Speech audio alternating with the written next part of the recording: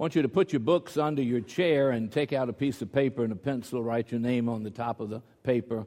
We're getting ready to have a pop quiz. I don't know about you, but whenever I hear those words, I'm carried back to high school and I can just feel the tingle go down my back of being unprepared for such things. The reason I mention that is because that's what the gospel was about this morning, was it not? Jesus giving a pop quiz to his apostles.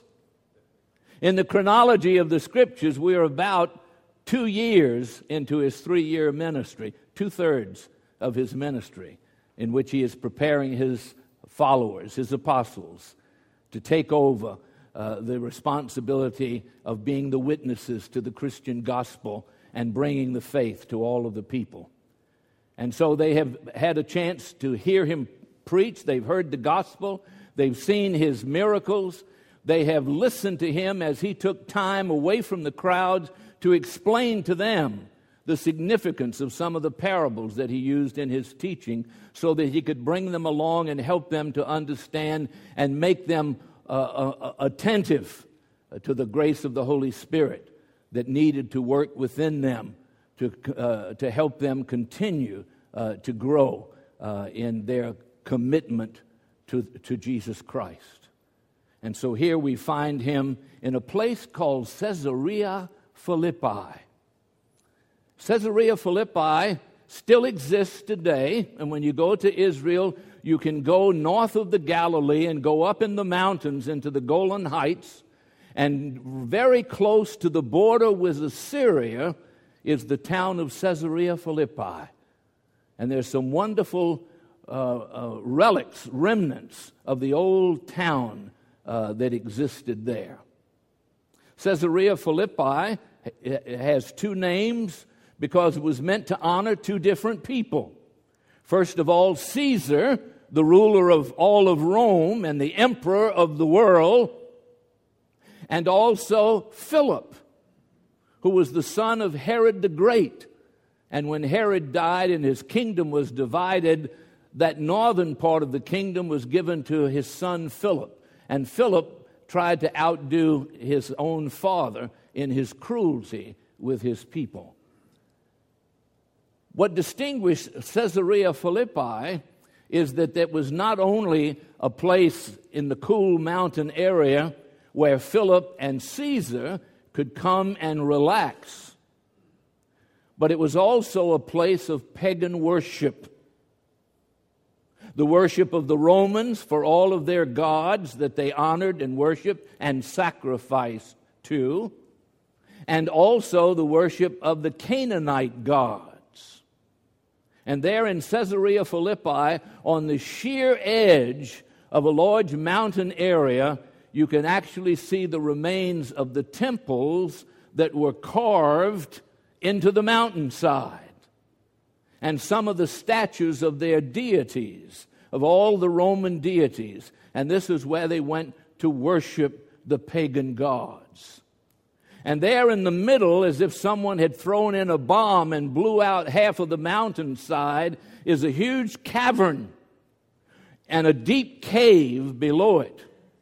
And this is reputed to be the place of the Canaanite worship, where they would provide human sacrifice to their gods and kill the people chosen for sacrifice and throw them into the cave, and also the small children and infants who were chosen to be sacrificed to their bloodthirsty gods. This was everything that stood against what Jesus came to preach. This was everything that Jesus came to save us from and lead us away from that false kingdom that by whatever name it was known or whatever deity it was honored, it was in fact Satan. And it was Satan who was worshipped there. And that in fact is what all of us face in our lifetime when we come to that fork in the road where we have to choose between the reality of whether we are going to follow Jesus Christ or whether we are going to follow Satan. Those are the two choices that we make. And isn't it interesting that this is where Jesus brings his apostles for the pop quiz that he wants to give them to see how much of what he has taught them has stuck and how much does he still need to emphasize with them. 2 questions on the pop quiz. Who do the people say that I am?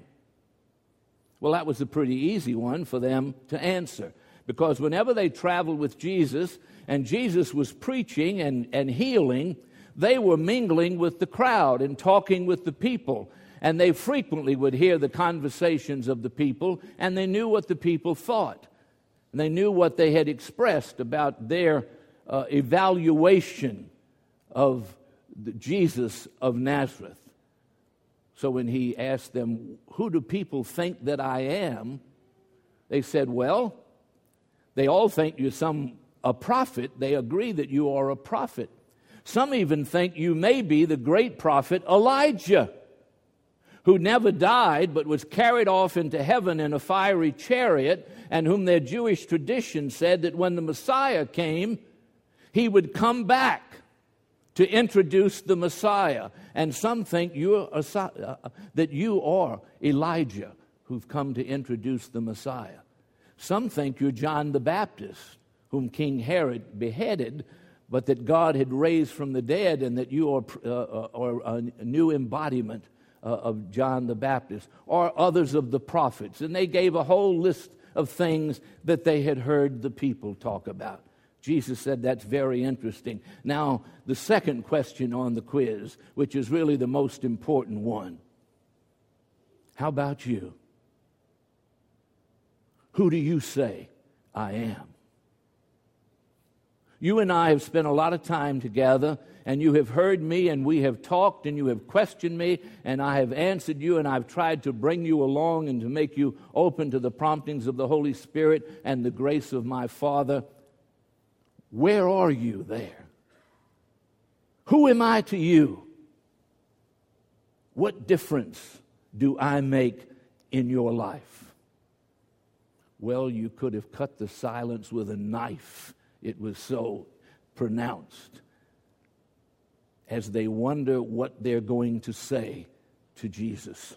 And then all of a sudden, Peter blurts out a perfect theological answer to Jesus' question. You are the Messiah, the Son of the living God. And Jesus said, Peter, you make my heart feel good. You are blessed. But I want you to understand something, Peter. These are not your words. You didn't reason to this understanding. You didn't come to this knowledge on your own. My Father who is in heaven has entered your heart and has given you this knowledge. And you have spoken it out publicly, but I understand you don't fully understand the significance of what you've said. But I rejoice because you are in tune with the Father and are allowing Him to influence your thought and thinking. Now, Peter still has a long way to go, and you'll hear about that next Sunday when we talk about what Peter did after this, when he feels so good about being complimented by Jesus on giving such a wonderful answer.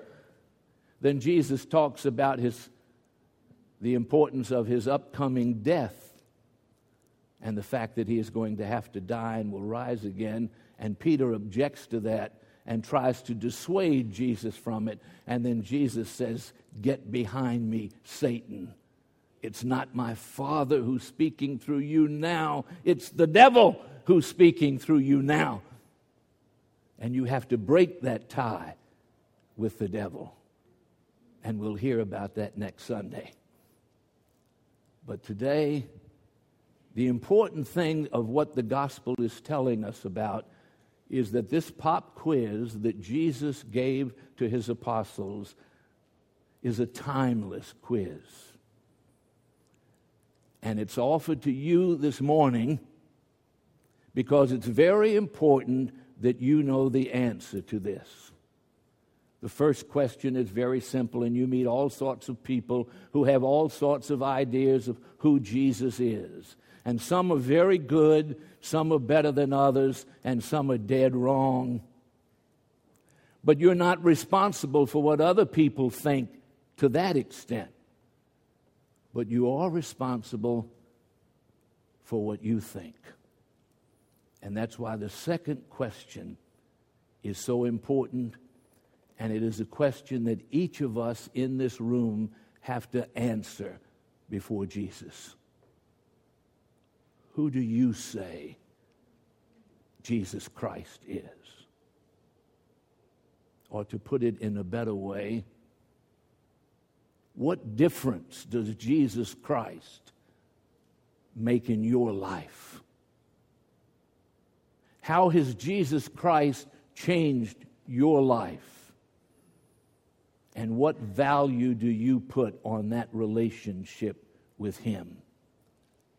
And is there anything in your life more important than your relationship with Him?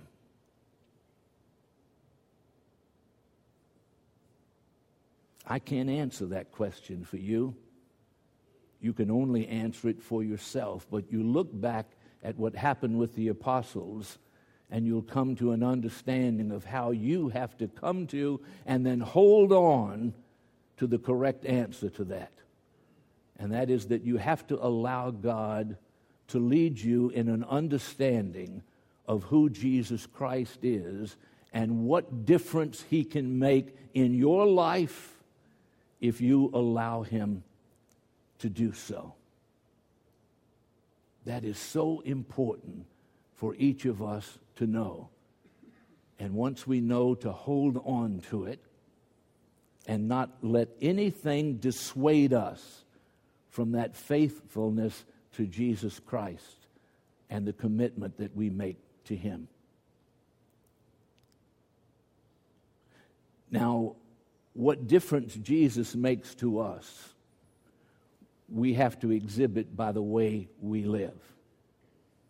And Jesus said the way that we live is to love His Father and Him and the Holy Spirit with all of our heart and mind and soul, and to also love our neighbor as we love ourselves. And Jesus says you show that love of the Father by being faithful to Him and giving Him honor and praise and not letting anything take you away from Him. The evidence of your willingness and desire to do that is your presence here this morning. You have come to be in His presence and to honor Him as your God. But you're only here for an hour or so on one day of the week. And then we go back out there and we live our life there.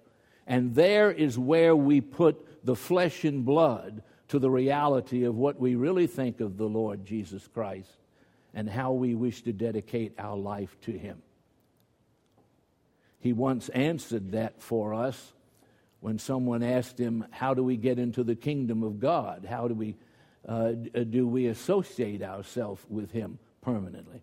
And He said, well, it's not by obeying rules and laws and regulations, but it's by the way you live and the things you choose to do. And He said, at the end of time, the Father will say, come into the kingdom because you have been faithful to me and my Son, and you have shown that faithfulness by giving me clothing when you found me naked, giving me food when you found me hungry, giving me water when you found me thirsty, ministering to me when I was sick and unable to care for myself, and even visiting me when I had broken the law and had been marginalized from society and had been locked up in jail, and you still came and ministered to me. This is the flesh and blood reality of what the Lord calls us to do. And praise God, we've got Christians all over the world who are doing these things very faithfully. We've got others who are just stumbling into the realization that they have an opportunity to do this and that these chances are available to them. And thank God that here at St. Paul's, we have an opportunity to do every one of these things because we've got ministries that are deeply involved in each of these things, and they just reach out for us to come and to be a part of them. That's what's so important about what's going to be taking place in September when we start our training courses in Christianity to learn how we go about living our own lives and being responsible for our choices and then impacting the world for the Lord Jesus Christ. For all of those opportunities that we have to be trained in how, in practical measure, we fulfill that responsibility to Jesus Christ and make Him the priority of our life. And all of us have been gifted by God with certain gifts that enable us to fit perfectly into various ministries that fit us like a tailor-made suit. Because He's given us a desire for it, He's given us an ability for it, and He's given us a passion. And what we have to do is to study God's words and pray and ask Him to reveal to us the passion that we have and how it can be fulfilled. And that's what we are called to do, and that's what we'll be busy about doing in the fall. Scripture also talks about this as stewardship, that we are required in living this life to give a tithe of all that we have. Our treasure, our talent, and our time.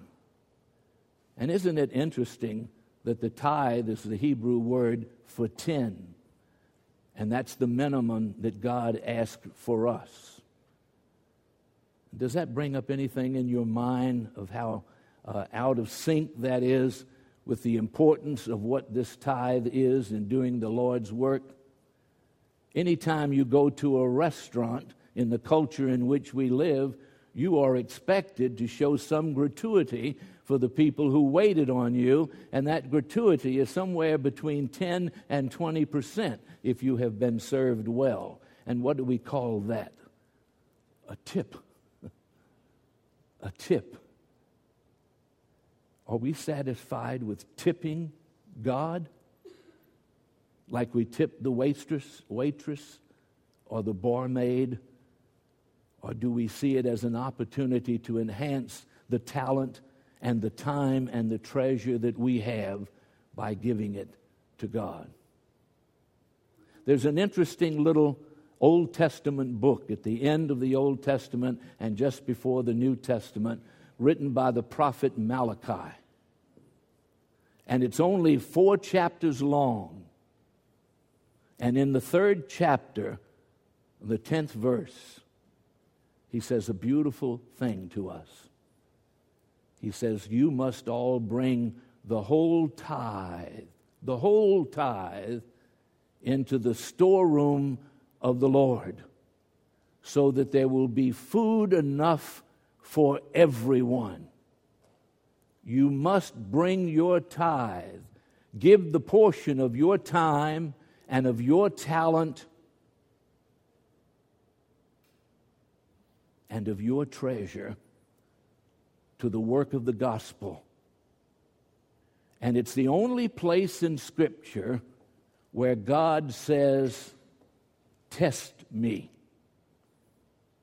He's testing us this morning with the pop quiz. And in Malachi, he says, test me in this.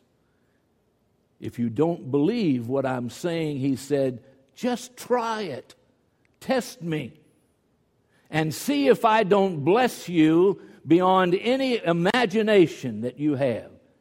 See that if I don't open the floodgates of heaven and send blessings into your life that you could never imagine,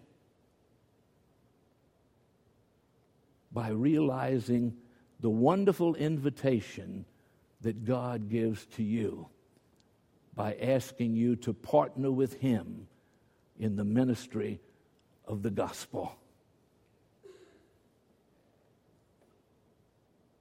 Who do you say Jesus Christ is?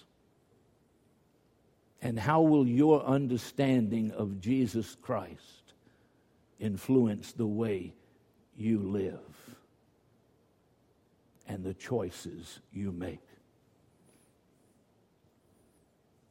I've posed a lot of questions to you this morning.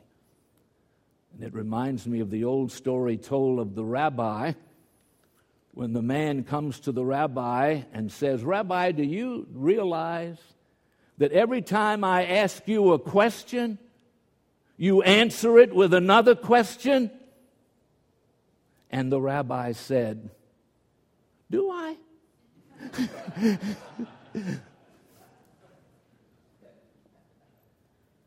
God asked you a very important question this morning. Amen.